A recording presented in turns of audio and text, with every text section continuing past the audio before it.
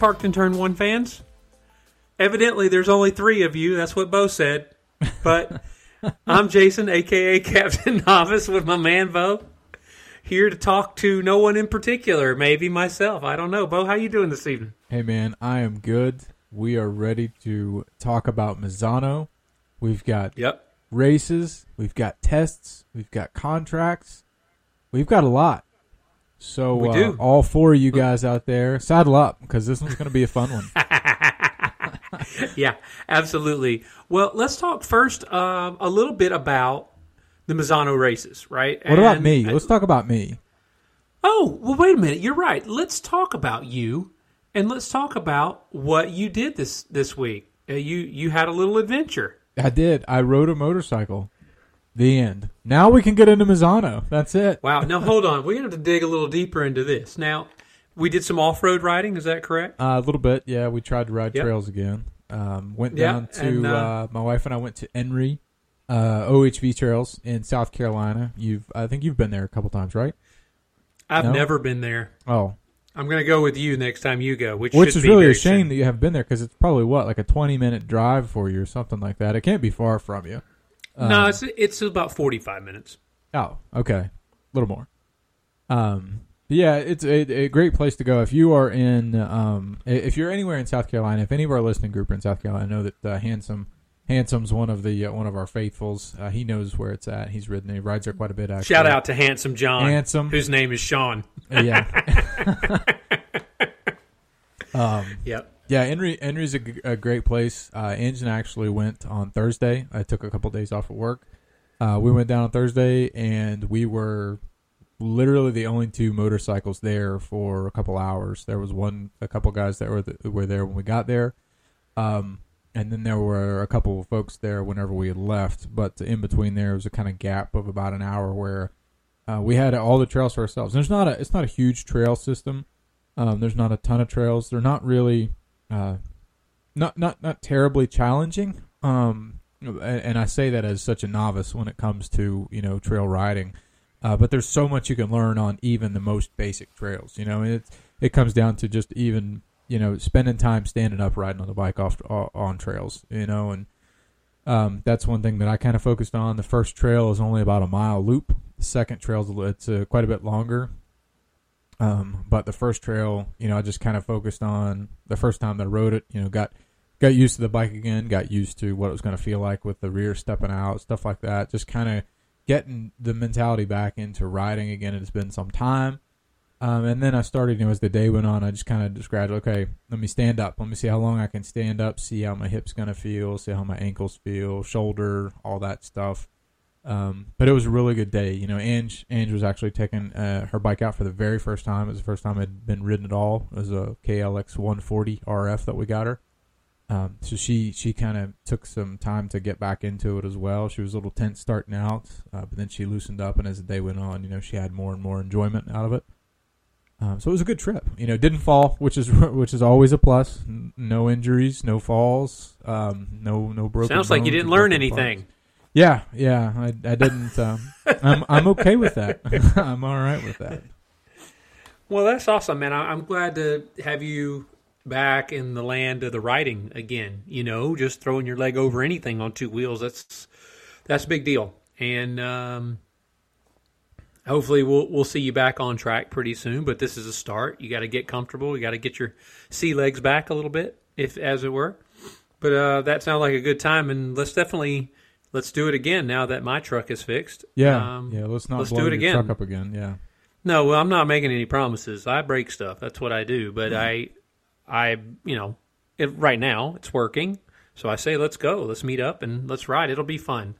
But I think is that what you've got for Enry? For Enry, yeah, I'm done. You can. I mean, it was good. We put some stuff on social to show you were out there. Yeah.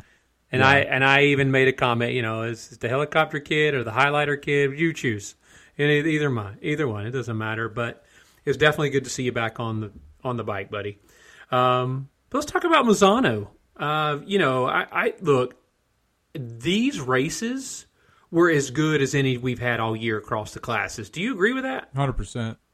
All day. Yep. It it was a great set of races. A real quick mention before we get into anything else. We don't talk much about Moto E, but we did see Dami Aegerter win the World Cup in Moto E in the first race in Misano in the weekend. And, that's a big deal because if, he won, he almost won it last year. Well, he was the champion for like 10 minutes last year. Right. And then they penalized him. But he won it this year. So, all credit to him. And now he goes back to try and also win the World Supersport title, which would be very interesting. And as a reward, he got to ride the Suzuki on the first day at the Misano test. So that's pretty cool. Just a little feather in your cap. But, talking about the races, let's start with Moto 3 as we normally do. And, in that race we saw just an absolute cracking race. I was really couldn't take my eyes off the screen the last 5 laps. I even think I told my kids to be quiet. Be quiet. And, normally my daughter walks up, I'll pause it. I was not pausing it. I was watching it. But also discovered, I tried to watch the GP race live through the app. That is not the best way to watch it. Through the app just isn't great. With the live stream, I think it gets overwhelmed. It doesn't buffer well. So I went and watched it through the website live, and it worked fine. So just a little heads up there to anybody that's trying to watch these races live. They don't do as well through the app. It does better through the website. Dennis Foggia wins the race. Giamma Mascia finished second. Ivan Kovera finished third. You like that? And fourth, Denison Chu. Denison Chu with a heroic ride, really, with the amount of pain that he must have been in. Yeah. I couldn't even. I'm telling you right now, Captain Novice is in the trailer. You'd have parked in the trailer. Done. Oh, yeah, 100%. Parked in every turn. Not turn one, every turn. Parked in the garage. That's what we would be, the Parked in the Garage podcast. But all credit to him, man. That's heroic to me for him to ride that way. And Holgado finished in fifth. But the day belonged to Dennis Foggia, who ran a tremendous race. He really did. Now, this is the third time in succession at Misano because he won both of them last year. And, I mean, that's no easy feat. It was a little different from last year because they did back-to-back weeks in Misano. Okay, so I get that. But you still got to win it. Everyone else had that chance too.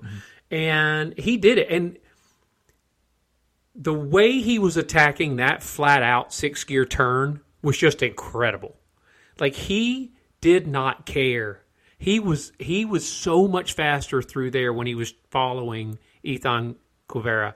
It was incredible. And watching these guys just chop it up for the entire lap, it's just so much fun at Misano.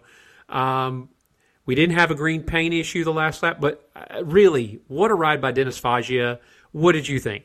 No, same thing. And, I think this ride by Foggia really, he doesn't have much to lose at this point. You know what I mean? I think he was fourth going into this race in the championship, maybe third or fourth.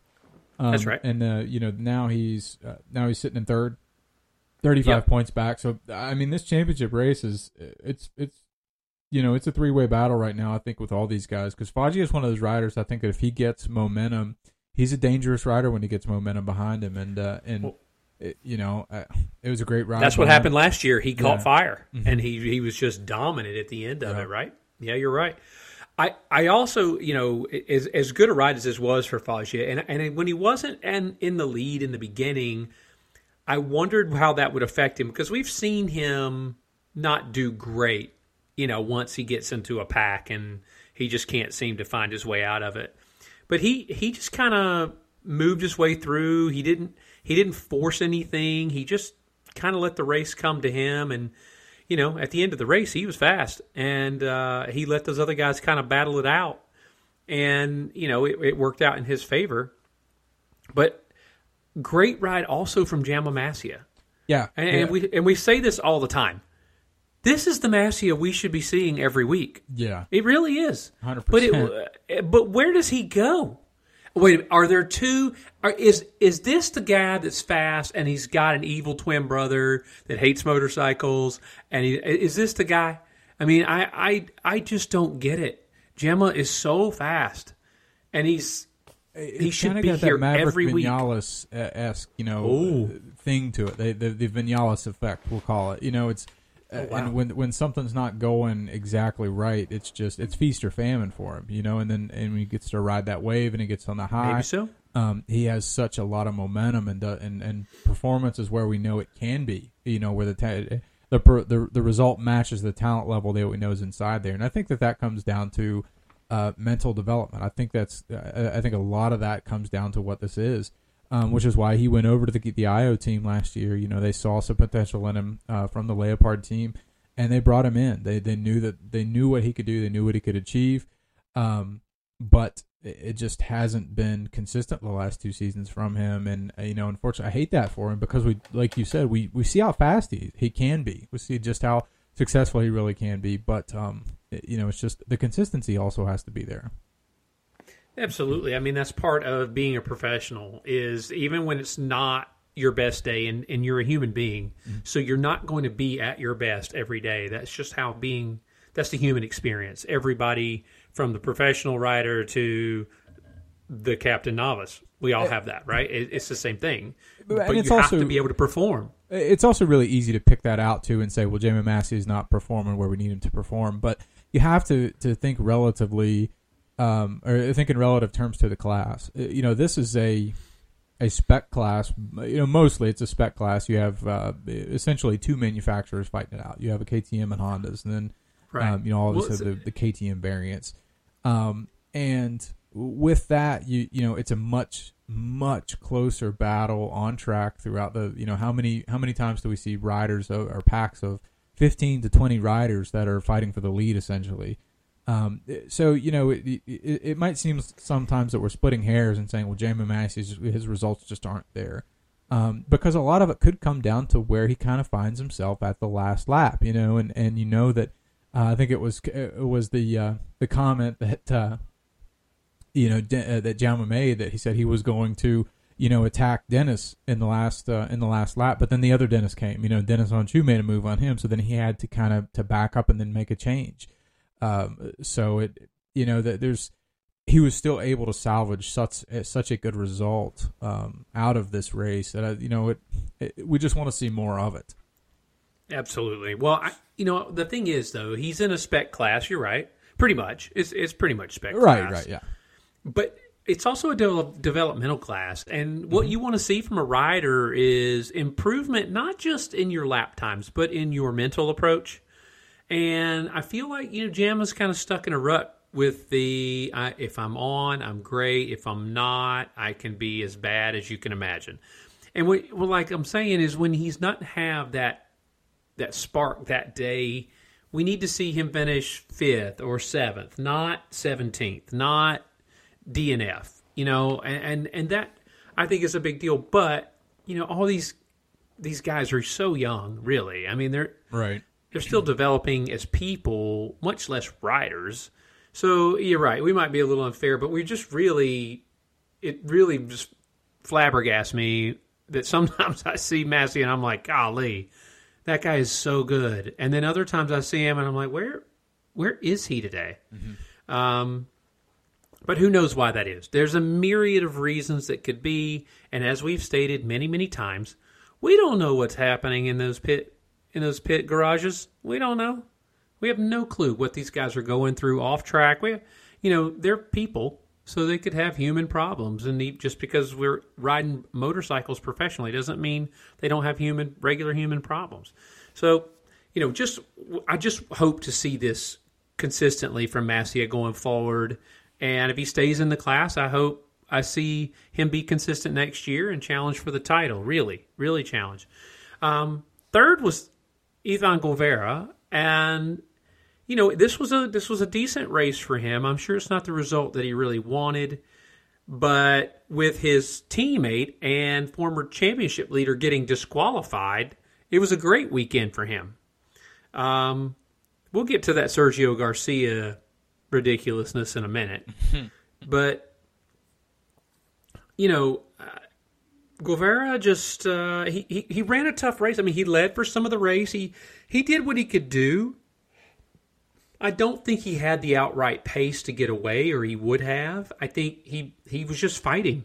He just toughed it out and came away with the third. And I think, honestly, I don't think he made a mistake that cost him the race. I just think this is about as well as he could do, especially when you had Dennis Onchu and Gemma Masia back there fighting with you. I think he did okay. What do you think? No, same thing. I don't think you can really. I mean, obviously it's a podium. You know what I mean. So it's a really good finish for him, considering the company that he was keeping in Dennis Foggia, Gemma Masia, Dennis Onchu, and even Daniel Hagado, who we've seen is very strong in spurts this year, and even Tatsuki Suzuki. Finishing out the top 5.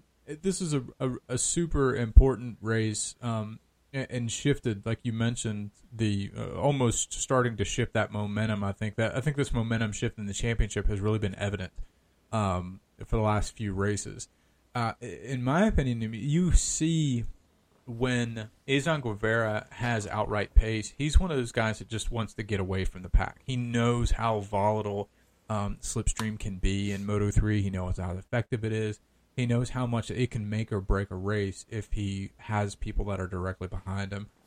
So I think he's one of those guys that if he knows he has pace throughout the weekend, he's going to push hard in those first few laps to try to get away. If he qualifies well, he's going to get out and get in front. But I do think that he's one of those riders as well that he might get a little bit, I don't want to say antsy or anxious or ahead of himself at the beginning of races. But I think he tries to get away at the beginning of most races, even if he doesn't start on pole. I do think that he tries to get out front, which he did this race. By the end of lap 2, he was leading, and then tried to kind of break away a little bit. But Dennis Foggia was there and wasn't going to go away this weekend. So Ezan Guevara, I think he has the ability to break away if he can. But then I also think that he has an ability to realize when he can't do that, but still bring home points. In Great Britain, we saw that he was taken out on the last lap through no fault of his own. He was still on pace to bring points home then. And this weekend was more of the same. He didn't have the pace to win, but he still was able to bring home really good points. So I think that he's riding well at the moment. I think that there's a definite momentum shift in that garage a little bit. And I mean, he's just such a raw talent. Just really impressive to watch. He really, we said it many times last year. If not for Pedro Acosta, we were talking a ton about this guy, and right. And he's proven us right this year. He is supremely talented, and there's no doubt about it. I'm curious to see whether or not he moves up at the end of the year. He and his teammate Sergio Garcia. But this race, I agree with you 100% that he could not win it. I really never thought he had the pace. When he couldn't get away, I thought, well, I think he just try and salvage a podium here because, he had 2 other hard chargers coming up on him after Foggia got by. That's just all credit to him for holding it together, not throwing it away, coming home with some points, and the championship lead, which is a big deal. And, moving forward, he lost 9 points to Foggia, but he picked up 20 points on his teammate that was leading the championship until then. Mm-hmm. So, in all reality, he did what he could do, and that's how you win a championship. When you're not the fastest, you do the very best you can. You bring it home, you get points, and you move on to the next round. Yep, damage mitigation. Absolutely. And I do believe that he's going to be really fast at Aragon. I think he and Sergio Garcia will both be fast at Aragon. But speaking of Sergio Garcia, what did you think about that black flag? So, I'm going to step back into last season a little bit when we saw the battle really start to heat up with Pedro Acosta. Sergio Garcia looked very poised on the bike. Those battles with Pedro Acosta, he looked mature. He looked poised. He really looked like there was going to be some momentum kind of come his way in the championship, which it did a little bit. And he looked like he was absolutely going to be a championship threat this year, which obviously he's only 11 points back right now. In the championship, he was leading it most of the season so far. And second, still not bad. He's still got plenty of time to claw it back with 6 races left. But all that to say, I saw desperation in some things of what Sergio got. Let me walk that back. I don't know if it was desperation or if it was just actual immaturity that came out. Because what I saw was kind of an immature mistakes, I think, and just kind of mental mistakes that there's no reason that what happened to him during the race should have happened. And honestly, I just think that he got tunnel vision. I think he had red mist, and I think it was just poor judgment on his part, in all honesty. Because honestly, up until this point, his finishes, Sergio Garcia this year has, a lot of podiums and only 3 DNFs, including the one in Misano. So, I think is it really worth throwing away that many points in a lead just because you're having a bad weekend? And I think really the kind of the straw that broke the camel's back obviously was the low side in turn 4 that really did it for him. I think that he was on his way to kind of move back into contention. He was pushing too hard, and he just made another mistake. So he really threw his weekend away, I think. Well, he definitely threw it away, and he got the black flag. Now, I don't know if there's any further penalty coming his way. Evidently, he passed Ortola for one reason or another. Right. And I don't know what he was thinking. He is a young guy. So, right, the red mist, bad decisions, starts to compound, right? It just all starts to go, right? And you're trying, and it just doesn't work out. I think hopefully he'll learn from it and move on. Garage is definitely, it has influenced that this weekend. Oh, sure. So it's that mentality of, well, you have to beat your teammate garbage that we talked about before. I think that had a lot to do with quite a bit of it. Yeah, it's so funny to me how differently that we both feel about the teammate aspect versus what's always been, and what the majority of race fans feel the same way. And I felt that was pretty interesting, considering the comments that came out of Ducati this past weekend. We'll talk about that when we get to MotoGP. But I think really and truly, you can race each other, but you should only be wanting the two of you at the front, right? Like, let's help each other get to the front, and then let's race. You and me, we break away. Let's go. This thing where if we're finishing 6th and 7th and we're still racing each other hard, like, I just don't get into it. I realize it's racing, and people are going, it's racing. That's what racing is, and blah, blah, blah. Is it really? Because if it's really racing, if that's racing, then why don't we constantly have 2 teammates fighting it out at the front?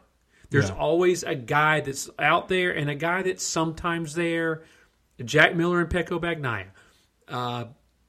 Last year it was Pedro Acosta and Gemma Masia, right? And why is it that these guys are so intent on, beat my teammate first? I guess the thought process is to keep your job, but we just saw in KTM in MotoGP that didn't matter. Remy beat his teammate almost every week, lost his job. Yeah. So it's just an asinine approach to me. If you're a team boss and you have 2 riders, do you only want one rider doing well? No, I want iron to sharpen iron. Well, that's really not how it goes when they can't work together.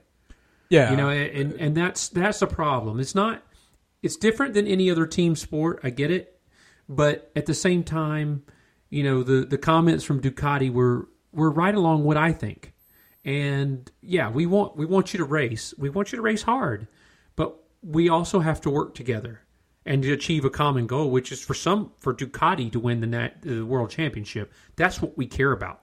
You winning a race and taking someone out that had a chance to win it, not a big deal. Right. But, I think you're right. I think that this dynamic in the team this year, as Guevara has come of age and has improved tremendously from last year, has really put Sergio in a different place. And maybe they knew each other before and they never really got along, but the team was like, well, they're the 2 best riders we can get. Let's get them. I totally get that. but sometimes you got to be a little bit more mature about it, I think, as a human being.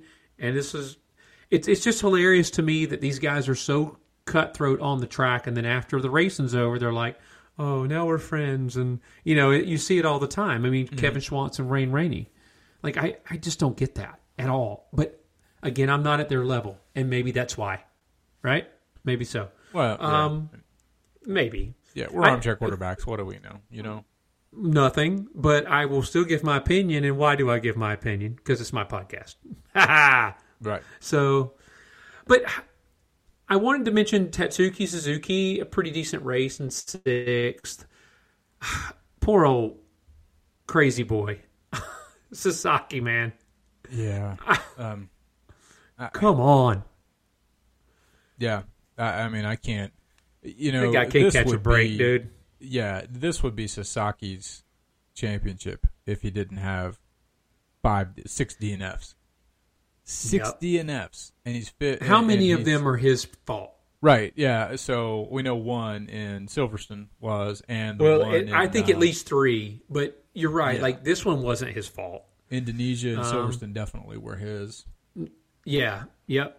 But and then Mazzano, I think, or not Mazzano. Excuse me, Mugello. Mugello, he missed. That was just unfortunate. Yeah. So I mean, he's just had some bad luck this year, and the fairing breaking in Qatar is not his fault. You're right. So Qatar, Qatar to me was the outlier. I mean, that was just a crazy race. I mean, what was he, 6 seconds ahead of everyone else before he had kind of the fairing came loose? I mean, that's unheard of in Moto 3.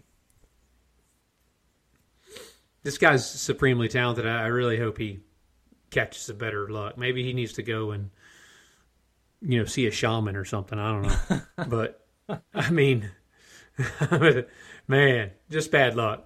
But I mean, that's what I saw for Moto 3. It was a really, really good race. The championship is getting interesting. Now Guevara might run away with it now, or Sergio could come back.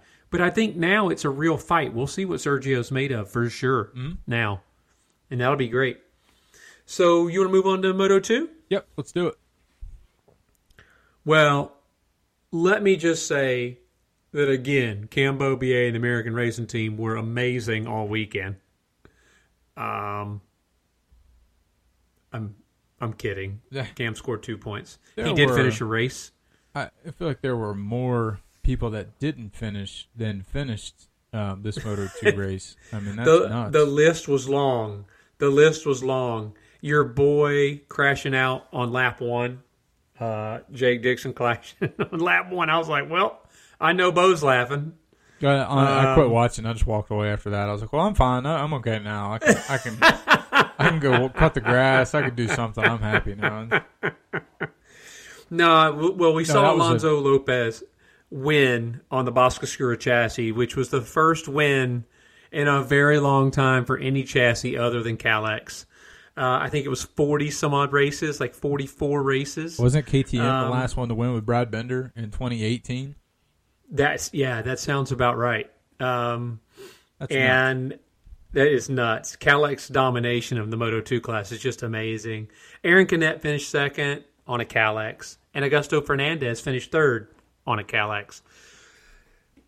Big day for Alonso Lopez. The story, we keep talking about it, but the story is just so good. And from not having a ride to the very first time he jumped on that bike in the Moto2 class, we were impressed. And he's got a podium, and now a second podium that's a win. I just can't imagine how happy he is right now. And we questioned the logic of replacing Romano Fenati so soon. They knew something we didn't know. Here we are. So abruptly, and obviously Alonso Lopez raced the Boscoscura chassis in the Moto2 Championship and the European or EV Moto2 Championship. So he's familiar with the chassis. He's familiar with the team, the owner.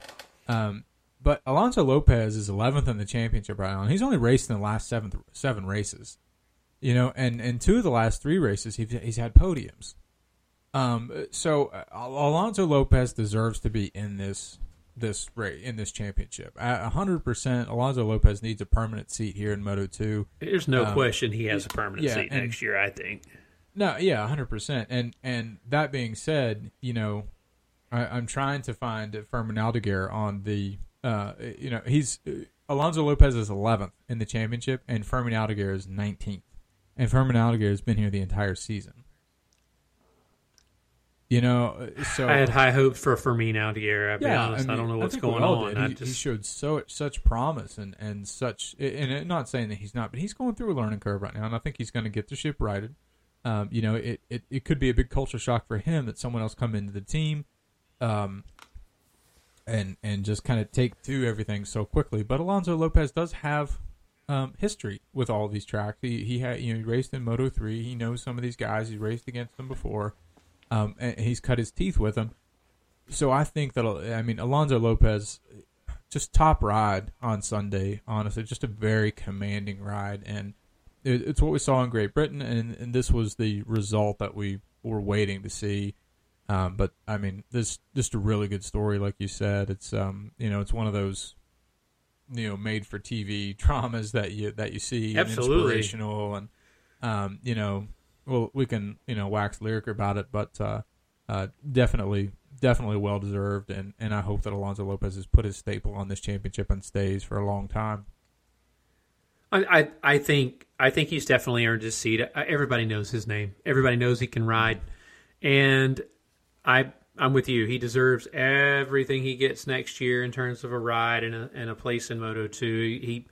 I don't know why he wasn't there. There's a lot of questions I have of okay, well, who evaluated him and said, no, not this year? Why was that done? And I guess you just never know. He could have come into the class and been an also ran, and we wouldn't even ever talk about him, but he didn't. He came in, immediately made an impact, and ever since that first race, he's done nothing but improve in the class, and that's just, like you said, he's 11th in the point standings. He's only been here for 7 races. Just outstanding. Another bridesmaid finish for Aaron Canet. I'm glad to see him back on the podium. Mm-hmm. Do you think he's going to win a race this year? I swear he's got one in him. I swear too. There, I feel the same way. And we're coming into Aragon. I don't know how much he likes Aragon. Obviously, it's a Spaniard at a Spanish track. We'll see what happens. But my goodness, this guy's due for a win, right? It's what we want to see. There is no question. Just because we're nosy and we want to know about the whole bow tie, we need to know. But with that second place, he now takes third in the championship and pushes Celestino Vietti down another spot. So I do kind of feel like Celestino Vietti's championship run is really starting to kind of come unraveled. It's done at the moment. He's done. I feel right now he's going to need the offseason to reset. He's got the talent to win it. He just didn't have the experience yet. He should. I'm sure they're talking with him, but everybody everybody learns differently. I think he's just a little bit immature in his decision making on the motorcycle. When it's all going good, it's all clicking, he's amazing, and it doesn't always click. Just like with Gemma Masia, the difference is, he's won some races and he really did some great salvage jobs, but it seems like every race when he starts out poorly but then gets going, then he makes a mistake because he starts pushing too hard. Rather than just riding that wave, getting the points he can. Yep. Bringing home some points. All he would have had to do is finish 3 of these races where he's crashed stupidly, and he'd still be right there. But he's not done that, and that's the difference between, to your point, a mature rider and a guy that's still on a steep learning curve. And maybe he'll figure it out. Let's hope he does, because, that makes or breaks careers. But, Aaron Canet is one of the most talented riders in Moto2 without question. He is overdue for a win, in my opinion. Mm-hmm. And I'm just glad to see him back. He's had some trouble there in the middle of the year. He kind of went into a slump, but it feels like he's getting that ship righted, and he's back to being the Aaron Canet we saw at the beginning of the year. And if he can keep running like this, I'm with you. I think he'll get a win. I think so. I just want to know about that bow tie. Maybe I'm with you. Maybe, That's all you care about. Maybe, his wins don't affect me, but I do want to. Well, they do until I know about the bow tie, and then it no longer affects me. But what about Augusto Fernandez? Now, see, the flip side to the Celestino Vietti thing is what Augusto Fernandez did. He was not able to get it going early on, so he just kind of sat back, let the race come to him, let the bike start to feel better, and then he ran some really good fast laps and ended up taking a podium home when he wasn't on his best form. That's the difference. That's how you win championships. Right. You say it 1,000 times, nobody's listening. Right, but the difference is, look at the ages between Augusto Fernandez and Celestino Vietti. That's what we expect from Augusto Fernandez. At this point, it's it's a you should. That's what Augusto Fernandez knows how to win a race. He knows how to win a championship. So why hasn't he won one yet? So that's kind of the conversation that we're having now. With that being said, he has he's obviously leading the championship now by 4 points over Ayagura. He finished ahead of his championship rival. So he's doing what he needs to do. It's a very methodical process to get to the front, manage the championship from the front, and kind of work that way and to bring it home. And to me, that speaks volumes to a mental maturity and as well as skill on the bike and just kind of self-awareness to where you are throughout the weekend. And I think that Augusto Fernandez has displayed that and is continuing to display that. I think he displayed that last year, with the Mark VDS team.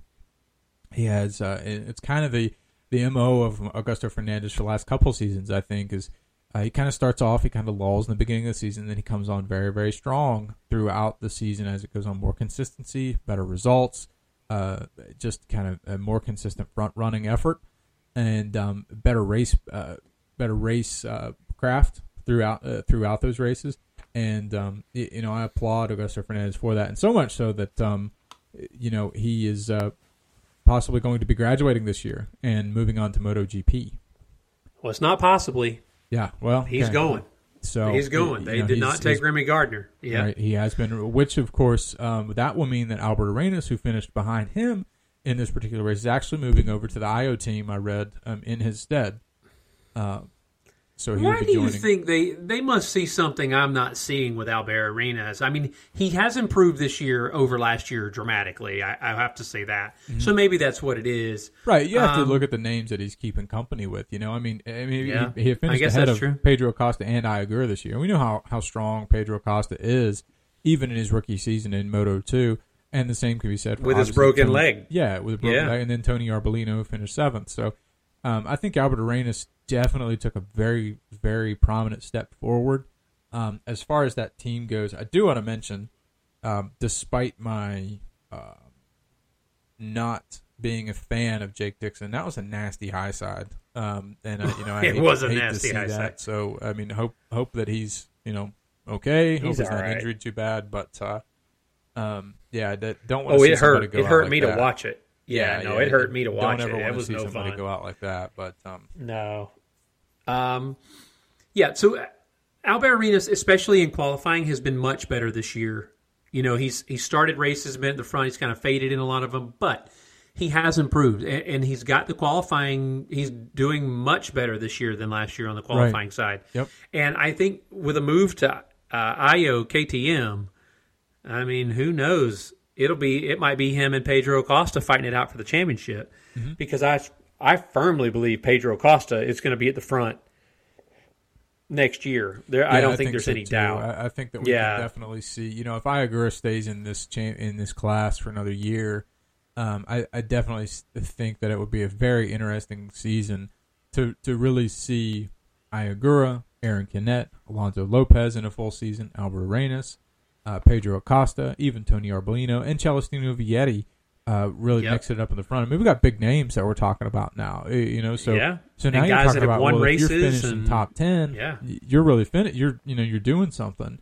That being said, there's a couple guys that I don't want to see in this championship next year. I don't want to see Ayagura in Moto2 again. Too bad. Not confirmed yet, right? I mean, it's still there's a little bit of doubt left, right? Oh, you're leaving that door cracked open? I think so. I think the door needs to stay. If I'm Honda, I'm keeping that door cracked open, because I we'll get into that later. Whatever. Yeah, absolutely. Listen, Honda. They like to. Oh, I know Honda. They like to really trust the riders. It's always their bike is so good. Well, they like to trust rider. Rider. Well, I did want to mention Iagura because he did exactly what we were talking about all night with, didn't have his best stuff. But you know what he did? He came home in a 5th place. Yep. He finished another race. He kept it close. Augusto Fernandez is on fire right now. But Iagura is riding almost as well, just barely a little less well. But he'll get there. I mean, he's going to push Augusto. Augusto cannot make any mistakes. If Augusto gets a couple of DNFs in these next races, Iagura is going to win this world championship. Right. Forget about it. Yep. So, he's doing exactly what he needs to do. He did a really good job on a day, like I said, he didn't have his best stuff. It was evident. He wasn't really great all weekend. His times weren't great. But he did what he could do. Like we mentioned, Pedro Acosta, he's finished in 6th. He's getting better and better on that Moto2 bike, and he's recovering. He's getting healthier every race weekend now.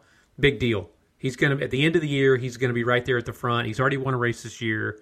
It's really a shame how he hurt his leg right when he was coming into form. That's really a shame.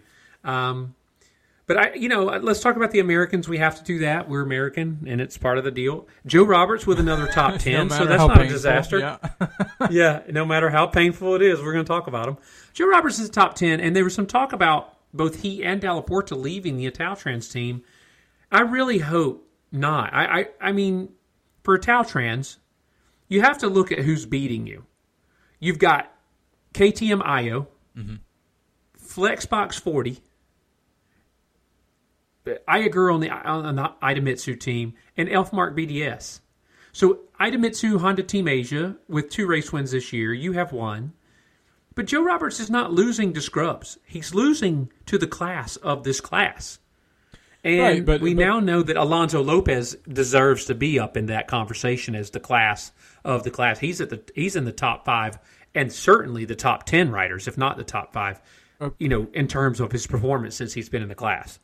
Okay. So to play devil's advocate, though, we're saying that Joe Roberts is losing to the class of the class. Well, Joe Roberts has been here long enough. Why isn't Joe Roberts part of the class of the class? I said it last year. Huh? We know who Joe Roberts is. We know who he is. He is a tremendous motorcycle rider. Absolutely. He's not a world champion. I'm not He's not a world champion. Well, that's strong. That's why. Is it strong? I mean, do you have other evidence to back up my statement? No, it's not unrealistic. I'm not saying that. Right, right. That's where, but I think we need to come to the table with a little bit of hope, no matter how far fetched it may be, Jason. Well, you should come. You can hope all you want, Bo. I have to. He's got 3 years. He's got 3 years in this class. This is his 4th year. This is 4th year in the class. Yeah. And he's got 3 previous years. Look. He has improved since he's been there. He's consistently in the top 10. Great. Yeah, that means he keeps his seat. But I don't. Yeah. But my point is, I don't think Italtrans should be getting rid of him because where are they going to go to find someone that's going to do better than he is? Well, they're going to have to invest in the future. Is kind of where they're at. Well, right. I mean, they're going to have to look at someone young, someone they're going to develop again, and start the process all over. I agree with you. I think Joe Roberts stays. I think Dalla Porta's got to go. I think that's Dalla Porta definitely has to go. He's a world champion, but he's just not. He's just not gelling with this. Maybe it's the team. Maybe it's the bike. I don't know. But talking about who Joe Roberts is losing to, Albert Arenas is a world champion. Right. Pedro Acosta is a world champion. There's 2 world champions that I think Aaron Canet was second or third in the championship in Moto3. Absolutely, he was. Iagura is always right there. So Sumcat Chantra is really the only guy that I'm like, well, you catch him on a good day, he's super fast. Yeah, he's kind of he's the outlier in there. We don't know why he's there. It's just you never know what you're going to get. When Sumcat Chantra is in the top 10. I'm a little interested to see what's going to happen. It's just interesting to me. Like, did it rain that just day doesn't or do what? It, right? Exactly. Does it? I don't know. But in terms of Cambobier, What That's a is tough one, happening? I think, SDK crashed out. Big deal. I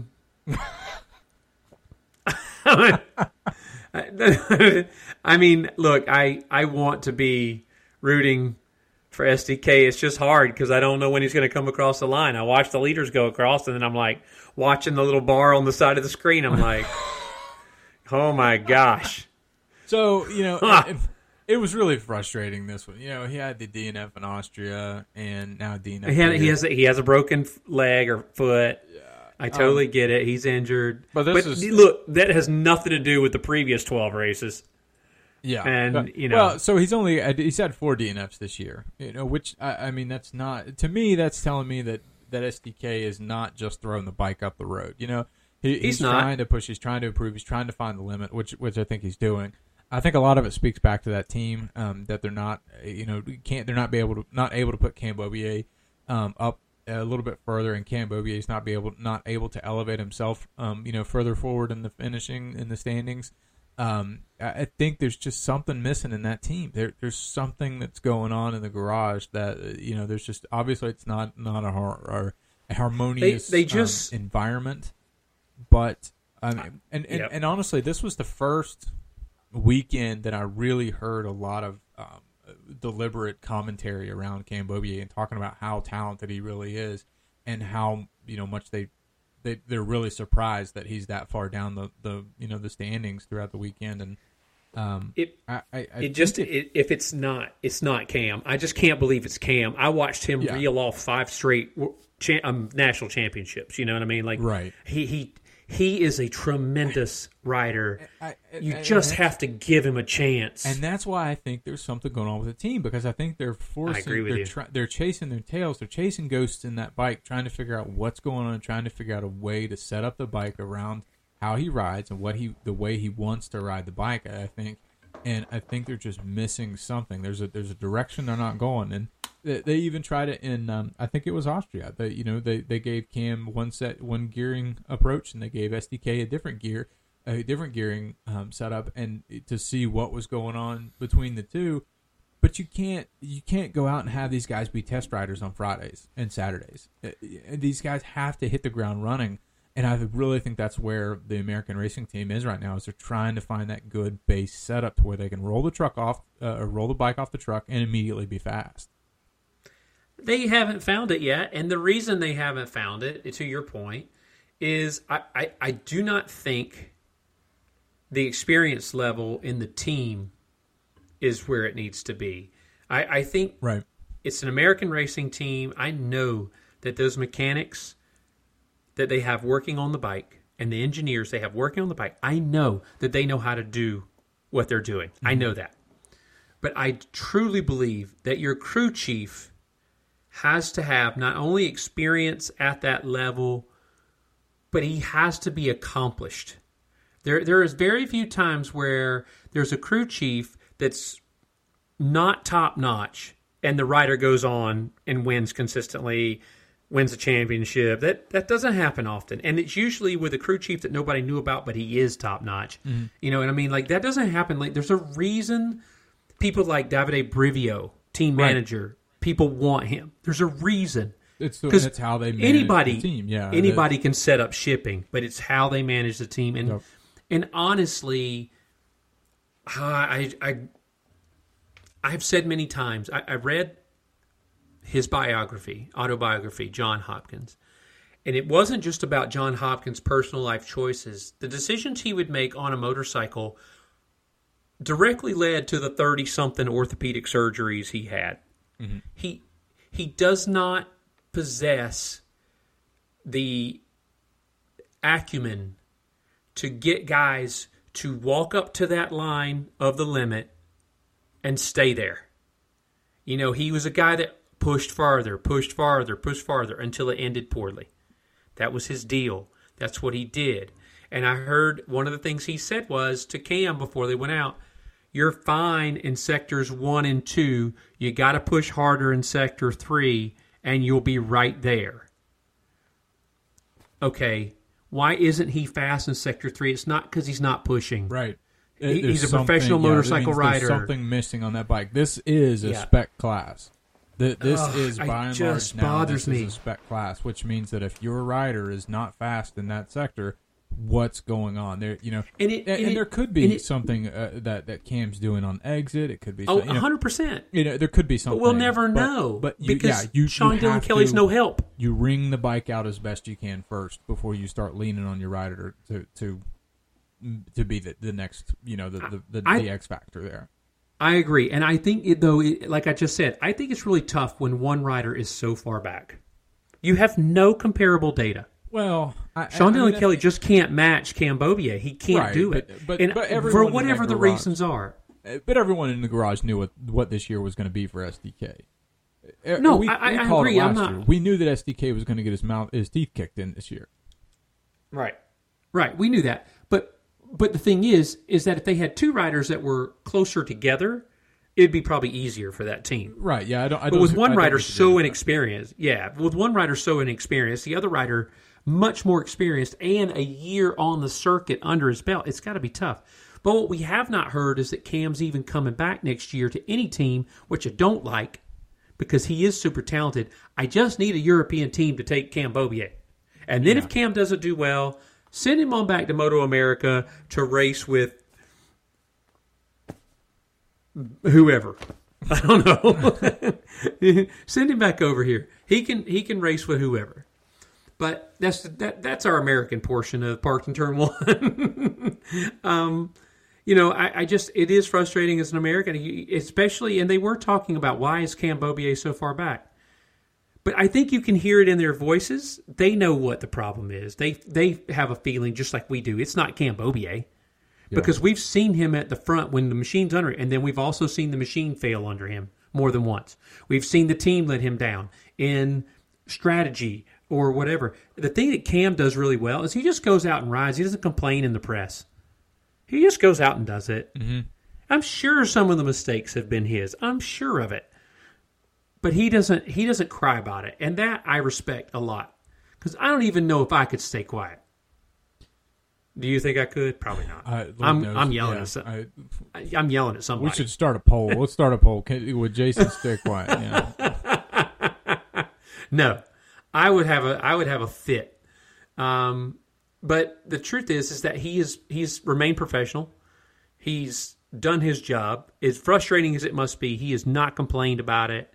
He just goes out there and keeps riding. Yeah. I really believe if you put him on a top-notch team, we're looking at top fives consistently for Beaubier. I think that.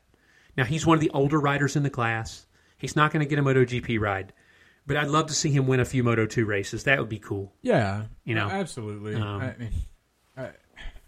I don't know. I'm right there with you. Especially when it comes to, possibly some of the bottlenecks that are in that garage, leadership that's in the garage and leadership that's lacking in the garage. At some point you have to question, why is someone there? Because they just want to continue to stay relevant in their eyes.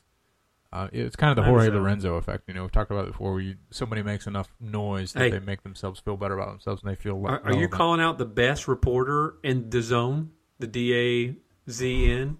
He's doing reporting now. Now he's Can we talk questions. about MotoGP? Now I screwed up and I brought up the JL99. You don't want to talk about Jorge Lorenzo? No, not in depth. I will. I want to call out though. Heartbreak. I hated it when Mattia Pacini fell. The guy was looking so good yet again on his 2-year-old bike that he rolled up in the transit van and just said, "Hey guys, I want to come ride this weekend." Mattia. Man. Did you hear them talking about how all of his controls were on the left side? Yeah, we talked about that. I think whenever he raced in Mugello, I saw he had the accident on his right hand and he couldn't brake anymore. I didn't realize how many. I knew some of the stuff. I knew that they had moved some stuff to the right side. I did not realize almost everything is over there. Like he's riding with his left hand. That is nuts, man. And top, running top 10, running in the the sharp world end with these guys. Yeah.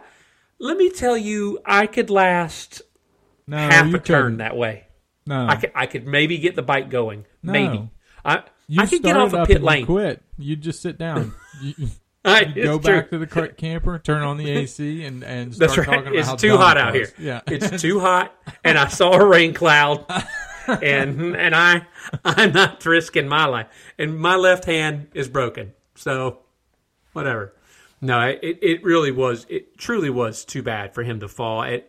He thinks they kept saying he thinks he has a lot to offer, and it's hard to argue showing up on a 2-year-old Moto2 bike and sending it. I mean, if you're Jorge Martinez in that team, and your eyebrows have to raise a little bit, saying, well, maybe we try to give this kid a bike next year, a good bike, and see what he does. I mean, why not give him a test? See what he's doing with who you're looking at. I mean, to me, it's worth a shot. I mean, obviously, we know there's a lot of politics involved, and how much sponsorship money can he bring, and what kind of attention can he bring. But I mean, personally, I know that if I knew Mattia Pacini was coming in next year as a full-time rider, I'm going to be looking every weekend to see where he's finishing at. And my eyes are going to be on him to see, okay, all right, this dude, just coming into the class again, saying that he's got a lot to offer, running with the sharp end of these guys, not racing for how long, and at the world level at least. Well, what are you losing if you give him Nico Antonelli's spot, or Zonta van den Goldberg, or Lorenzo Della Porta, or Senna Agui? What are you losing? The answer is nothing, except the assurance that you're going to finish in the bottom 10. I mean, that's. But what do we know? We don't know. But it is cool that the privateer is still alive and well, even at the highest level. That's really cool. Let's move to MotoGP. All right. Francesco Bagnaia wins the race in a thriller last lap battle with Enea Bastianini, who finishes second, and third was Maverick Vinales. Fourth was Luca Marini, and our championship leader finished fifth. Francesco runs a great race. Picked his moments. Jack crashed out again. Francesco did what he had to do. He wins his fourth race in a row. The first Ducati rider to ever accomplish the feat. And he may well be on for 5, but let's talk about the fourth one. It's hard to find fault. Right now, Bagnaia is where we all thought this would be going on at the beginning of the year, right? Like we were all just anticipating this Bagnaia domination. It didn't really happen for whatever reason. It's happening now. I mean, he's taken over. He is doing it for Ducati. I mean, he's setting records. He's winning races. He's clawing the gap back to Fabio hand over fist. Yeah, he's doing what you got to do, man. He looks tremendous right now. Yeah, I mean, this is the 6th win on the year so far for him, and I mean, it's you can't argue where momentum is right now. It's in the red garage. There's not even to say that there's strength in numbers, but I mean, Fabio Quartararo, he can only do it at some point. We keep talking about it. At some point, for Fabio Quartararo to win this championship in the next 6 races, he has to fight and has to battle with somebody. I don't think Fabio Quartararo can really rest on laurels for someone to make a mistake because, we saw the last mistake that Bagnaia made was in Germany with that crash. And, I mean, in Germany, I think that was such an anomaly, really, for Francesco Bagnaia that, it's hard. I'm really excited for the rest of the season. I mean, we're going to be on pins and needles. We're also going into Aragon, which, where Pecco got his first win, and we saw a monumental fight that was thrown at him by Marquez last year. It's going to be a tough weekend, I think. If it's a clear weekend, it's going to be an absolutely tough weekend. Absolutely, it will be. And I don't think Fabio usually goes particularly well. I haven't looked back through the standings.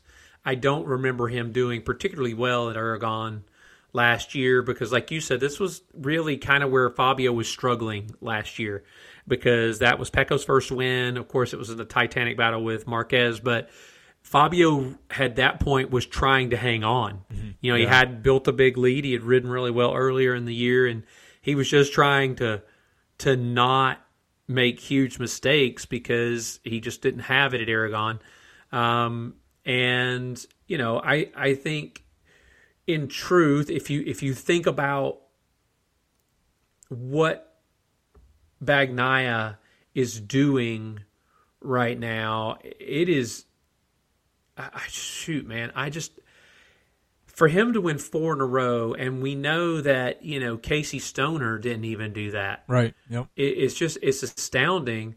So I was right. So last year, Fabio finished 8th in Aragon. If he finishes 8th in Aragon this year, he's going to be in some real trouble. Mm-hmm. But let's talk about that for a second. Do you think that Fabio's in trouble with the championship this year, or do you think all is well? He's just doing what he's obviously do. all is not well. You know what I mean? Like you're never out of contention unless you're mathematically, you know, unless the math doesn't work out. Anything can happen. We've talked about it multiple times. Momentum is a funny thing. Pecco Bagnaia right now is just such a professional on the bike. You know, and a lot of folks are gonna call out, well, you didn't see what happened to him, or you forget what happened to him at, you know, France at Le Mans whenever Enea Bastianini pressured him and caused him to crash. You know, I think that might have been one of the last kind of chinks in Pecco's armor. And I think that he regrouped from that and has kind of calmed down. I think, and right now I really do think that he's still the quiet professional of the class. And like you said, not even Casey Stoner has done this for Ducati. And you know, Pecco Bagnaia is squarely running, you know, flying the flag for Ducati, and is, you know, really cementing his name across, you know, in the record books. So no, Fabio's not safe in this championship, I don't think. You know, if Pecco Bagnaia is able to win, this will be Ducati's second world championship. Correct. I mean, I just think that it's going to be one of the greatest. I don't even want to say comebacks, but you know, going to be one of the better comebacks and one of the best championship fights I think that we will see. That, you know, may even take us down to the last race in Valencia. It feels like it will right now. Right. Yeah, that's to me that would be such an exciting proposition to see that really happen, to come down to the last race. You know, it's going to keep it's. I mean, obviously, it makes for great TV. It makes for a great story for whoever's going to win the championship. You know, and who knows? I mean, maybe Aleix Espargaro is going to end up sniping both of them. Maybe so, but I don't think so. I think Aleix is on the back foot now. Honestly, I believe so. I do. I believe so too. And he's on the other thing is that, yeah, I think he's in danger of Enea, you know, catching him now. One real quick thing about Francesco, you know, he crashed. The last crash he had was at Germany, was at Sachsenring. Right. And he crashed there, and then he went on to win the next 4. So you're right. Right now, he's truly a professional on the motorcycle. Enea pressured him to death the last 2 to 3 laps of this race, especially the last lap, and he did not crack, which leads me to believe that, you know, Francesco might make a mistake, but he makes it once, right? Yeah. And that is a real dangerous thing for the rest of this field, because he's on a great bike. He's fast as a rider regardless, and he's super confident. And a fast, confident rider on any sort is really, really hard to beat. Now, momentum's a funny thing. Right. If he crashes in this race in Aragon and Fabio somehow comes out and gets a podium, it could be championship over. He has no real opportunity to make mistakes anymore. He made them all. So it's going to be very interesting to see if he can keep it together for the final 6 races, and if Fabio can do anything to fight, because it feels like right now he's on the ropes to me. It feels like he is hanging on. He needs to do better than 8th. If he finishes 8th in Aragon, I just about say that that's his fight over. And if he crashes, I don't. ah, I disagree You know. with that with the Aragon. You have to look at the characteristic with the track a little bit. We know Yamaha's not fast in a straight line, and we know just how fast the Hondas can be, or excuse me, the Ducati is in a straight line, and how much acceleration it really has. The same thing with the Sure. the Aprilia. So that's where the strength and numbers come from with Ducati. If they get enough vehicles in front of Fabio, then obviously they're gonna deduct they're gonna take points away from that just by sheer volume. Right. I think that Thailand's got a fairly long straight as well, but Phillip Island could be a track that Fabio could excel at. It could suit the bike just a little bit more. Malaysia has a lot of technical section as well, even though it does have a couple very, very long straights. And Valencia is a pretty tight track all the way around. We know how technical Valencia really is, so I don't think Aragon is really going to be the nail in the coffin for Fabio. I think that if Fabio can come out, I think like you said last year, I think 8th place. You said he finished last year. If he's able to salvage an 8th place, and say Pecco does win, obviously it's going to close the gap down quite a bit more again. But I think that at that point in the season, Japan's a hard one to call. I think because it's kind of a good mix of both. But as well, it does have some fairly long straights that, if you're not in front, if you don't get just the right spots, and you don't pick your spots correctly, then you could be on the back foot the rest of the race. I think it's something that we're going to start to see Fabio and Pecco really see the race to turn one. We've already talked about how important it is.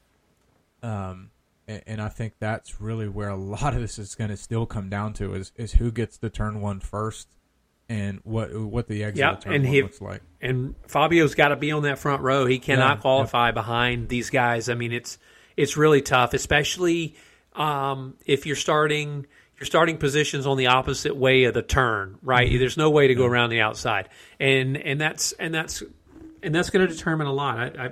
I'm with you, but I just don't get the feeling that Yamaha can do a lot more this year for him, and he's fighting for all he's worth. But at some point, the lack of machinery is hurting him badly. Yeah, this is absolutely his chance. If he wins, I mean, I don't want to say he's done it without Yamaha, but you know where I'm going with that. He's done it with absolutely with minimal support on the backsides, and he's really done it with just him and his crew chief figuring out how to make that bike faster, than it really can be. Right. Well, let's talk about the guy in second place. Another tremendous race from Enea Bastianini after he was confirmed as becoming the Ducati rider next year, the factory Ducati rider alongside Bagnaia next year. But this race wasn't without controversy. He very nearly took Bagnaia out. Mm-hmm. But he didn't. But he very nearly did, and that prompted some comments from Ducati.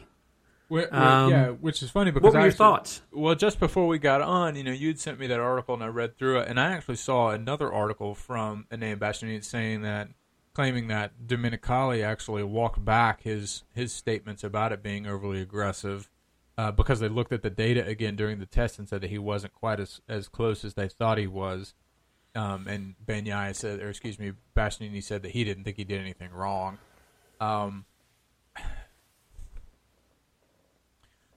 We know you didn't. That you didn't because you didn't hit him. Yeah, but if you had hit him,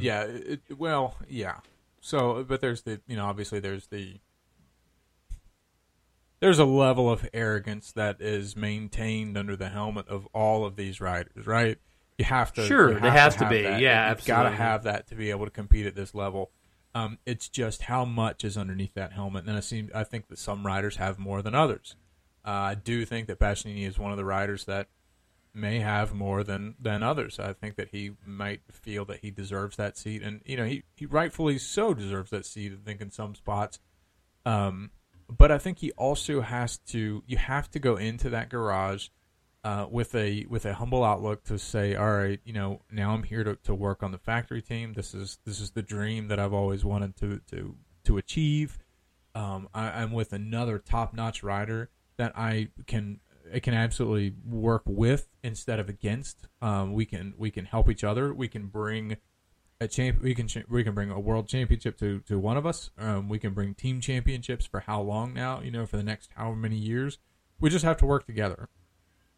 And like you had said before, if we find ourselves out, miles ahead of the pack, or out by ourselves, we can fight with each other within reason. We can battle each other on track with respect and give each other enough space, but still be slightly aggressive, but be controlled aggressive.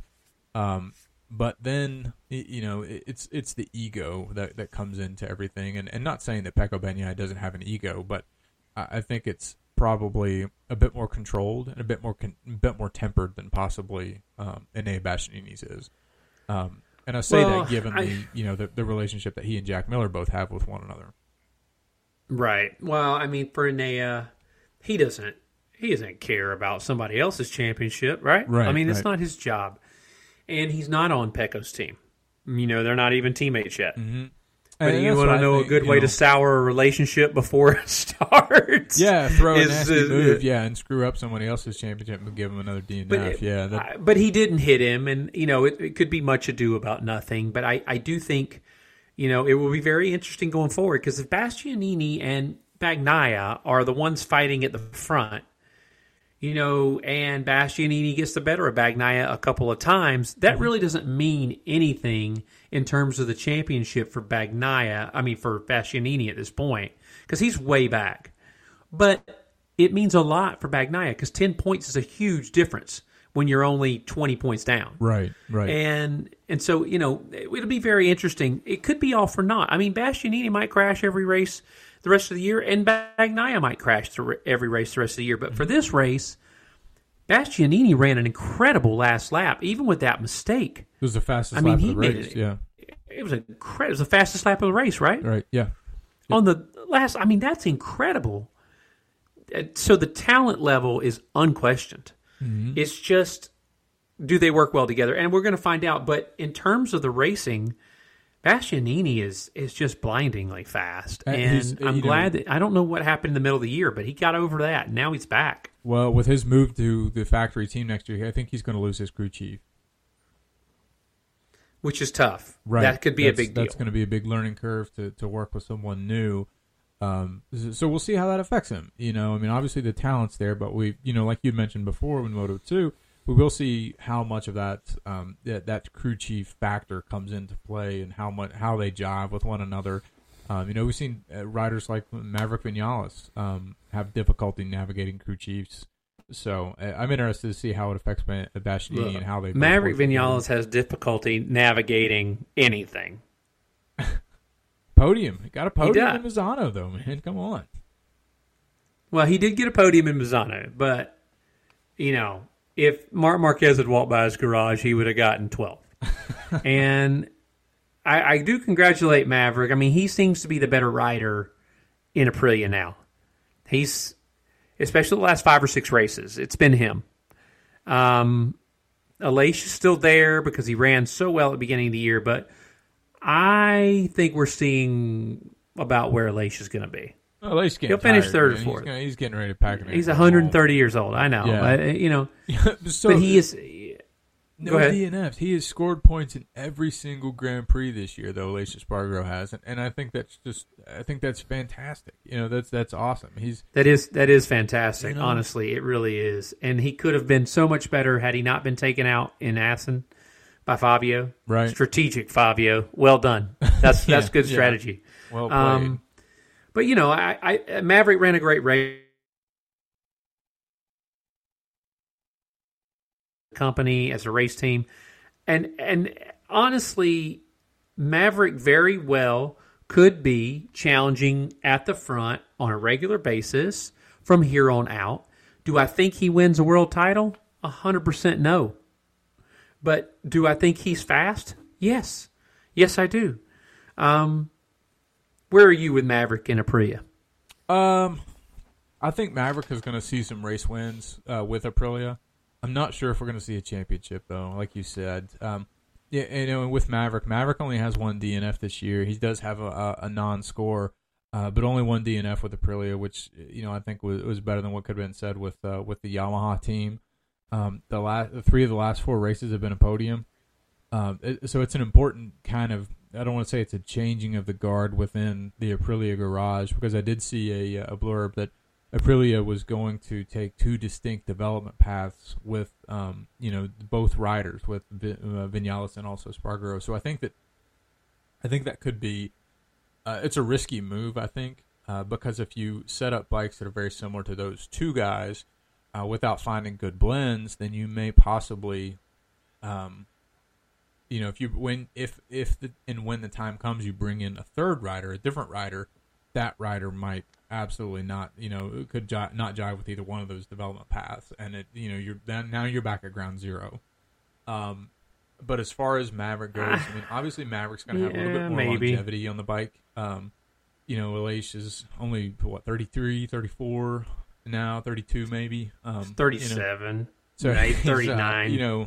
He's getting older by GP. He just gets older every time I think about it. But not, he's not, obviously he doesn't have one foot in the grave, but I'm curious if there's a little bit of lingering pain from his heel injury from Silverstone with that high side, and even into, it could be. Australia. There could be, Austria. Yeah. Absolutely.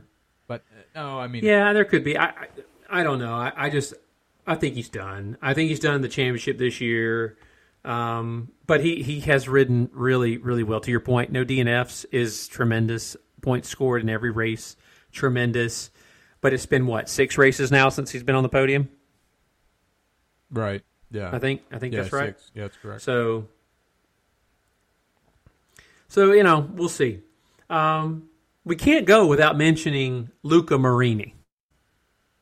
First of all, the livery on the Mooney bikes was awesome. I loved it. Yeah. I don't know why Grassini went with that garbage fairing. I hated it. I hated that livery. But the Mooney squads, all of them looked tremendous. Luca rode so well. I'm just always I don't know why I'm surprised when Luca rides well. He finishes races. We've talked about it a million times. He finishes races. Now he's got a couple of top 5s this year. The podium will come for him at some point. Yeah. He's going to do it. Yep. And it's just going to be. But he stays on the bike. He finishes the race. Good on you, man. He's a You're sponsor's doing it. dream. You're man. not your stepbrother. Yeah. No, I agree. He's a sponsor's dream for a satellite team. Finishes every race. He's in the top 10 just about every race. They don't have to put the bike back together. I mean, that's more than can be said. Bezzecchi's not terrible. Bezzecchi does have crashes. He's fast. He pushes past the limit. Bezzecchi crashes. Yeah, and I mean, it's true. And that's why Bezzecchi really he still continues to remind me of Marco Simoncelli. He's got a ton of talent, a ton of speed. It has no regard for the limit of the bike. He just kind of rides past it and crashes and says, well, shrugs his shoulder. Well, I guess I'll try again next time. I mean, that's kind of where I see Marco Bezzecchi going. But Luca Marini. They look a lot alike for sure. Yeah, I mean that has a factor in it too, obviously. But Luca Marini's kind of the opposite. And he approaches it methodically. He steps gradually forward, getting better and better and better as time goes on. I think those guys really balance each other out in that garage. He does. They really do. I think in the end, Bezzecchi will be faster, but consistently, Luca will be around. Yeah, and I think that Bezzecchi's going to see that team's first win. Probably, it probably won't be Luca Marini. I would put my money on Bezzecchi as well. Right. Well, honestly, we had Fabio finishing in 5th, and he did what he had to do. He finished well ahead of Aleix. And he was catching Luca pretty quickly there at the end, but Luca held him off. And I think for Fabio, another damage limitation ride. He's going to have to get it together though, because damage limitation won't work anymore. You can't just follow Bagnaia because he'll beat you. Hopefully he can turn it around. We talked about it already, But who were you think had the most disappointing weekend? If you were to pick a MotoGP rider, who's your most disappointed?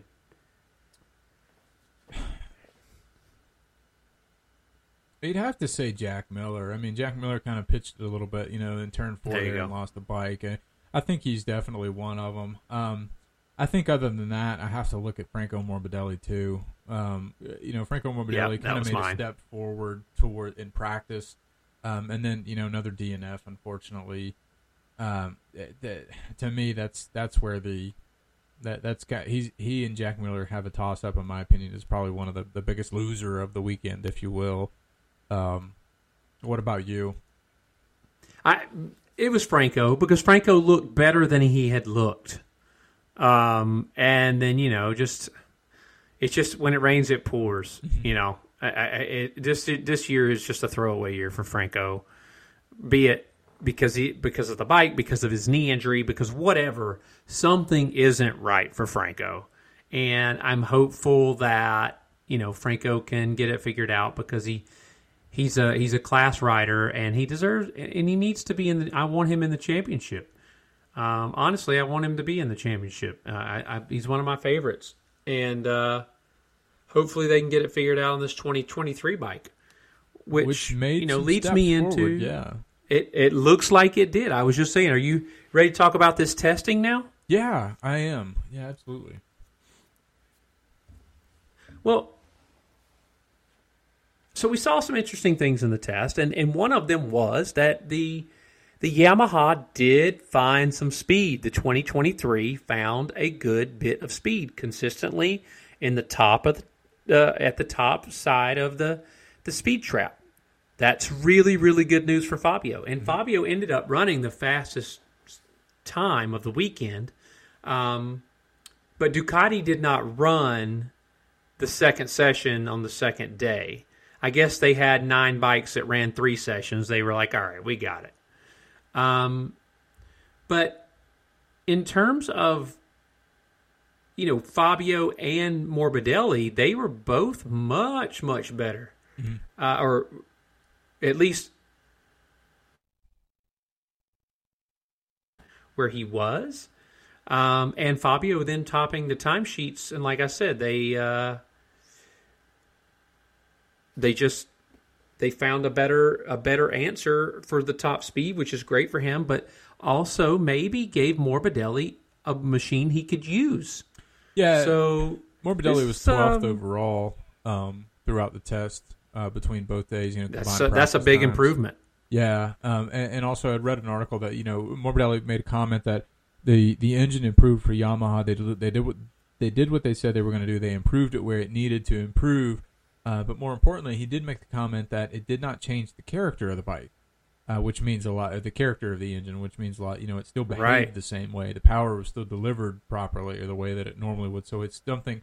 It's not a night and day difference to what he's used to. So he can still kind of approach it methodically in how he rides, and kind of change the way that he rides around that new engine, and really extract the most out of it. And to me, what that tells me about Fabio Quartararo is, if the engine behaves the same but has more power, then Fabio Quartararo probably just needs to tweak some braking points just a little bit, and then calls it done, and he's deadly on the bike. That's kind of what that leads me to believe and think just a little bit to. That makes me worried a little bit for the rest of the field, is if Fabio has figured out that front end. But Franco, Yamaha also did bring a new chassis and a new frame.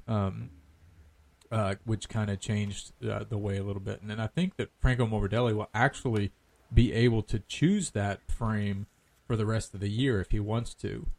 But he said he's not sure if he's going to make that choice or not.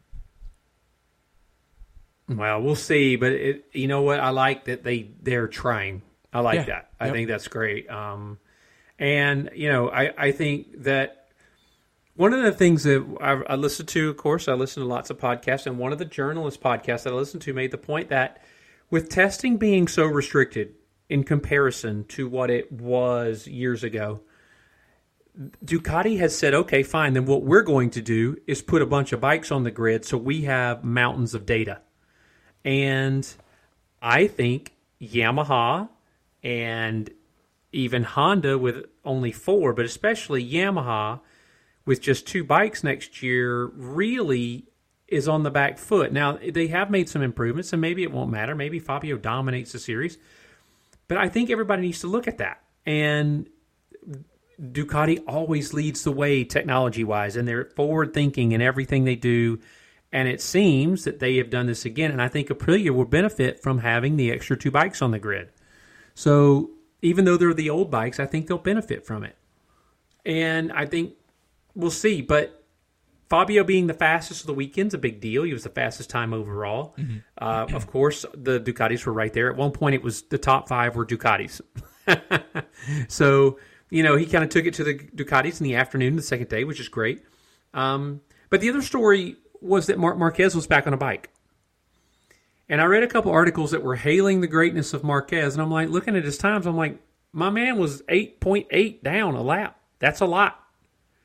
And so he's doing great. I mean, a 132 is a fast lap time, but Fabio's running a 131. So yeah, Marquez is fast. He's almost in a 130. Yeah, Marquez's fast. The overall lap time was 13th in combined sessions. Yeah. Which is still he's the fastest. He's Honda. not 100%. Right, and he's still the fastest Honda. He is the fastest Honda. You know what I mean? So that shows you where they are. Yeah. Absolutely. They're terrible. 100%. They're terrible. But Marquez did mention that he had some pain in his arm, so he'll have to see about Aragon.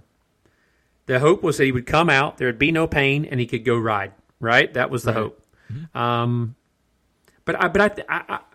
My thing is, there's a big difference in. I wonder what kind of pain it was. Because if you're pounding out 39 laps in a session, that's a big difference than going out and riding for 10, 15 minutes, coming in, taking a 10-minute break, right, going back out there for 20 minutes. That's a big difference. That's longer than a race. I mean, he pounded a ton of laps out. But to his point, it might have started right at the jump. You know what I mean? Maybe that's why he wasn't pushing. Mm-hmm. So we'll see. But he'll be back this year, I think. If he's not back at Aragon, he'll definitely be back for the last 2 to 3 races. But, also Aprilia looked decent. They did not set the world on fire. They were never at the top of the timesheets, but Maverick was not far behind. Right. Third overall. Aprilia looking good. Yep. Yep. And we'll just have to see. I mean, the tests, like I said, are more infrequent than they used to be, and I really don't understand that. I think it's a way to close the competition gap because big factories have unlimited money and they can just do whatever they want, right? But it's the prototype class. Isn't that kind of the point? But yeah, I mean, you've neither here nor there. We've seen more conservative shifts in more recent months, especially with obviously with Suzuki deciding that it's not. Must not be lucrative enough for them to really continue to dump that kind of R&D into the bike and to pursue that to pursue a world championship team at the MotoGP level anymore. So it's all business at the end of the day, I think. Yeah, it is. And so if you have a factory like Suzuki. Truly, in terms of the world market, they're struggling to sell these sport bikes, right? They have been struggling for years. Mm-hmm. And the reason is their bikes are ugly. We've successfully alienated our Suzuki listening community, so we're now down to... we don't have any. But the point is like I have never, ever found a Suzuki motorcycle attractive, ever. And I like nearly every motorcycle. Speaking of new motorcycles, that new Aprilia Treventa, oh my gosh, be still my heart. I want that bike so bad. If Maverick wins the World Championship, can I buy that instead of the RSV4 factory? Yeah, would that be acceptable? That's fine. We'll amend the oh bet. my! Yeah, since we're another year in, we have to be able to move the goalpost a little bit.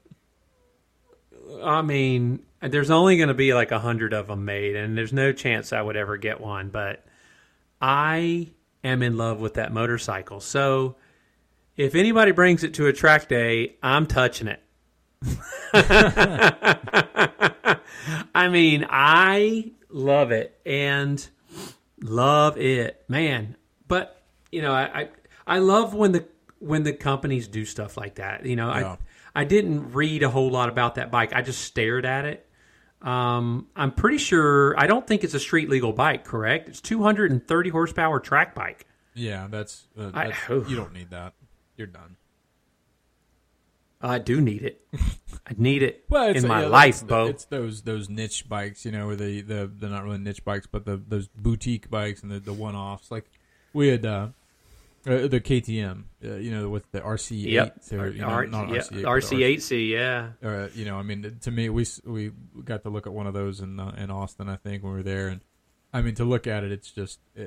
I want one. I want to. I would love to have one. It's not even a 230 horsepower beast, but just to to be able to ride one and take one out, I think it would be phenomenal. And, yep.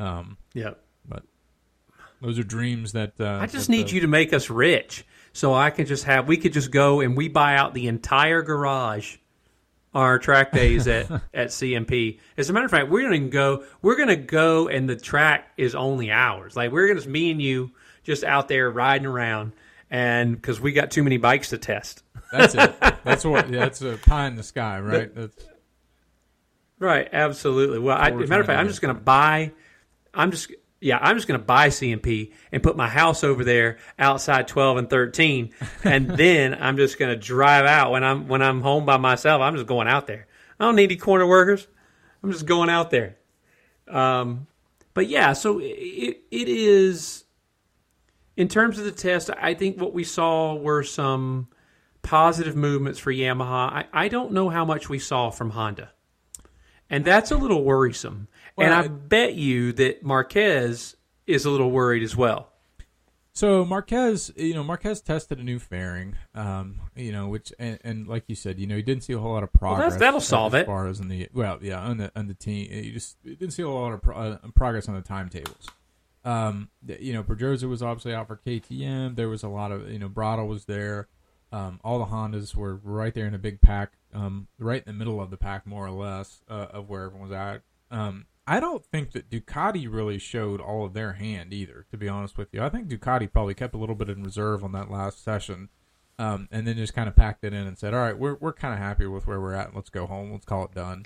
I think that's exactly what happened. I don't think they want everybody to know exactly what they're doing because everybody copies what they do. Exactly. Well, to some so extent, test some parts they can't see. You know what I mean? Like some internal stuff and see maybe put a new engine in there, see how that does, whatever. But I'm with you. I mean, I think Honda, and I still stand by what we had talked about before, that the mashup of the 2022 Honda that is just a Hail Mary to see what worked this year and what didn't work.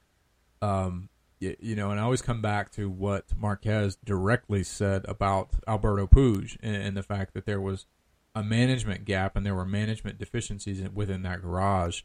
That's a very powerful statement. As well as that if you work for an employer, you talk about your employer openly and say, yeah, the management there is terrible. And you say that on a very public forum. And obviously it wasn't quite that, abrasive, but the point is there. We know just how passive and how soft of a touch some of these comments can come across sometimes, but just when they do have a soft touch at such a high level, that means that they are that bad, in real terms, in real time, and what's actually going on behind closed doors. Within those organizations. So I'm very curious what Honda does show up with in Malaysia for those tests, and even to see what kind of a bike they prepare next year, and if Marquez has input or what kind of input that does have. And because I think I saw the comment from Pol Espargaro that said Honda's afraid to accept feedback from any other rider other than Marquez, or they only want feedback from Marquez. Which is indicative of what we've seen for the last, however many years now. But we also know that Pol Espargaro isn't happy. He got everyone that has wanted that seat. They got their cake, and then they have struggled on the bike. So I don't know. Honda's a tough call right now for me. It's not good though. No, they're terrible.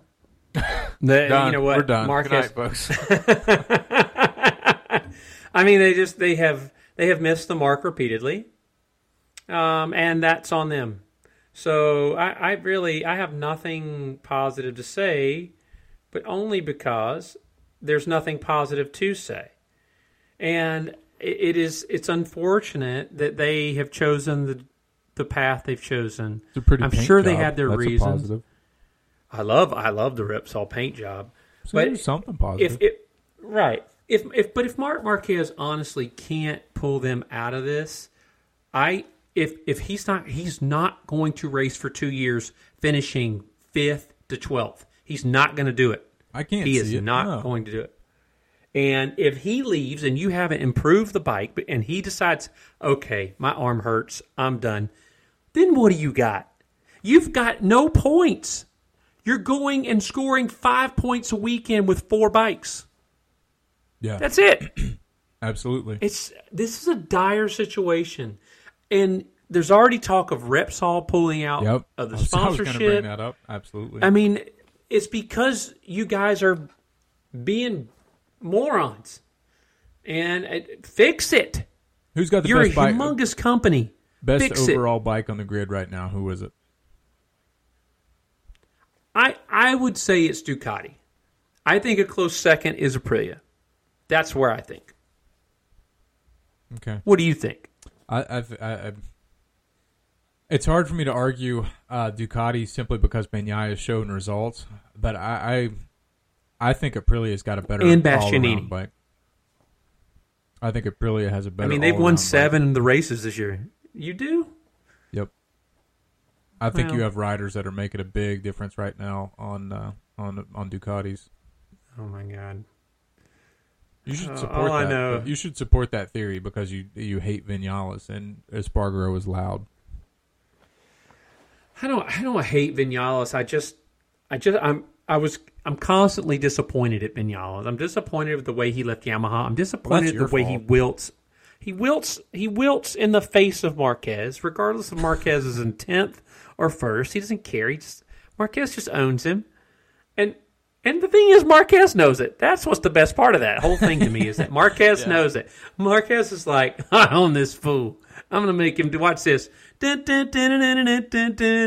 like he's, he knows that. But I think the thing about Marquez now is it's really, really hard for him. He does feel better, which is a great thing. But I think it's going to be really, really hard for him when if he has a subpar bike, he's not. He's gonna. yeah. It's gonna be traditional Marquez that, in his mind, he's gonna have to push himself beyond a limit, and his body just might decide to give out finally. And he's gonna have an injury that he's not gonna be able to walk away from, due to that deficiency on the bike that he's trying to make up for. Similar to what Fabio Quartararo is doing right now, but it could end much more catastrophically for Marquez. It very well could. I don't. That's the other thing that I was thinking while Marquez was riding. And let's ask, why wasn't the test televised? Why couldn't I watch the test? Yeah, I don't like that. I want to watch testing. Yeah, I would. I don't like it either. I do too. Come on, Video Pass. I like Why to don't we put get it on in testing? the background. Right. I like to put it on in the background to make my whole house play the thing while I'm working. 'Cause So I can everyone hear else it. loves So if I hear a motorcycle big racing crash, as I much can as run you. over to the TV. Well, I don't care about everybody else. They don't affect what I do. But they're not here anyway. I work from home, so they're gone most of the time. But it is frustrating that wasn't televised, but it is what it is. I think I wish they would. They do the preseason testing sometimes. In fact, they did it last year. I saw it last year, but I don't know why they didn't do that. Maybe it's a cost of having the cameras out there. They don't want to do it. But anyway, what else you got this evening? I know World Superbike's coming back this weekend at Magny-Cours. That's exciting. Fun. Yeah, that's going to be exciting. I like that. So now- track. I do like that track quite a bit. I think Yep. that track's got a really. You wanna good go ride character it? to I love it. Would love to. All right, let's do it. Let's do it. You heard it here, folks. Logistics and costs and buy it in, and we'll take the number one United States-based Southeastern United. I'm done. Wow, you that one hurt. That one hurt a little bit. It's been a long week. It's only Wednesday. It's been a long week. Yeah, it's been a long week for sure. Like I've had one of those days myself, but this always makes it a little better. Especially when you get to make fun of me, right? Yeah. Oh well, when I get to make fun of you, that's a tremendous bonus. But yeah, I think we know that World Superbike is coming up. I think we're going to see some more great racing. I'm very interested to see if Toprak can overtake our boy at the front there, Alvaro Bautista. And I because like I said, I don't think Johnny can do it, but anything can happen. And I'm all for it. But truly, I'm just excited for the racing to be back. So that means we don't have a weekend without racing, which is great. 100%. And yeah, and they had the WERA races at Road Atlanta this past weekend, and I was keeping up with that a little bit during the weekend, so that was cool. They had some sprint races, but the weather was really mixed. There was lots of rain intermittently, so the track was drying or wet or little, mostly dry. They didn't really have a great dry weekend, and that track, to me, in the wet is terrifying. Yeah, I mean, I've not ridden it on a big bike. I did ride it on a 600 in wet with no traction control. The paint is certain death whenever it's wet. I touched the paint a couple of times, and it's so. I mean, even coming up through turn one, how turn one kind of carries you back across the blend line coming out of the pit. So that I hit one of those small paint patches as I was crossing that blend line coming up through turn one in the wet, and I mean it lets you know that you hit it really quickly. And you definitely have those pucker moments when you kind of lose the rear just a bit. I think I touched the paint in turn 6 too. Cut it too close to the apex going through there. And then turn 5 to me and turn 7 were the sketchiest. Kind of as you accelerate up the hill out of turn 5, you feel the bike kind of start to squirm a little bit underneath of you. Same thing coming out of turn 7. You're just kind of easing it on as hard as you can because that's the most important turn to kind of make time up in the on the track. You got to get in and get back out as hard as you can. But in the wet, that's definitely sketchy. But turn 10 is where I crashed. 10A is where I lost the front there. But everything crashes so much better in the wet though. It just kind of sits down and skids across grass a little bit better, and it's easier to put stuff back together. I think as long as you don't have to peel mud out of stuff. But no, I agree with you. I mean that track in the wet and also in wet cold. I think it was about 50 degrees when I rode it, and that was just at a track day. I can't imagine what these guys feel whenever they're actually trying to race in it. So I have so much respect for them to do that. And they're better men than I am. Well, right. I mean, we've already talked about whether or not I'll ride in the rain. I mean, not a chance. But it is what it is. I mean, I have a very narrow window at which I can operate a motorcycle. And you're like a Ducati. I don't know why you don't own a Ducati, but you basically are the human version of one. Right. That's a great description. The human version of a Ducati. Very temperamental. I like it. Yep. Very temperamental. Expensive. Well, Bo, what else do you have this evening? Okay, that's enough. That's enough. No, I'm just getting rolled up, man. I'm gonna edit this and put it at the front of the podcast. That's where you should do. Absolutely, you should. Well, listen, guys. If you're going out riding this weekend, please, please, please be safe. Keep that shiny side up, that rubber side down, and we can't wait to come back next week and talk about World Superbike at Madney Core and whatever else in the world's happening in the world of motorcycle racing. I'm Jason, a.k.a. Captain Novice, saying good night, and we'll see you next week. Have a good one, guys.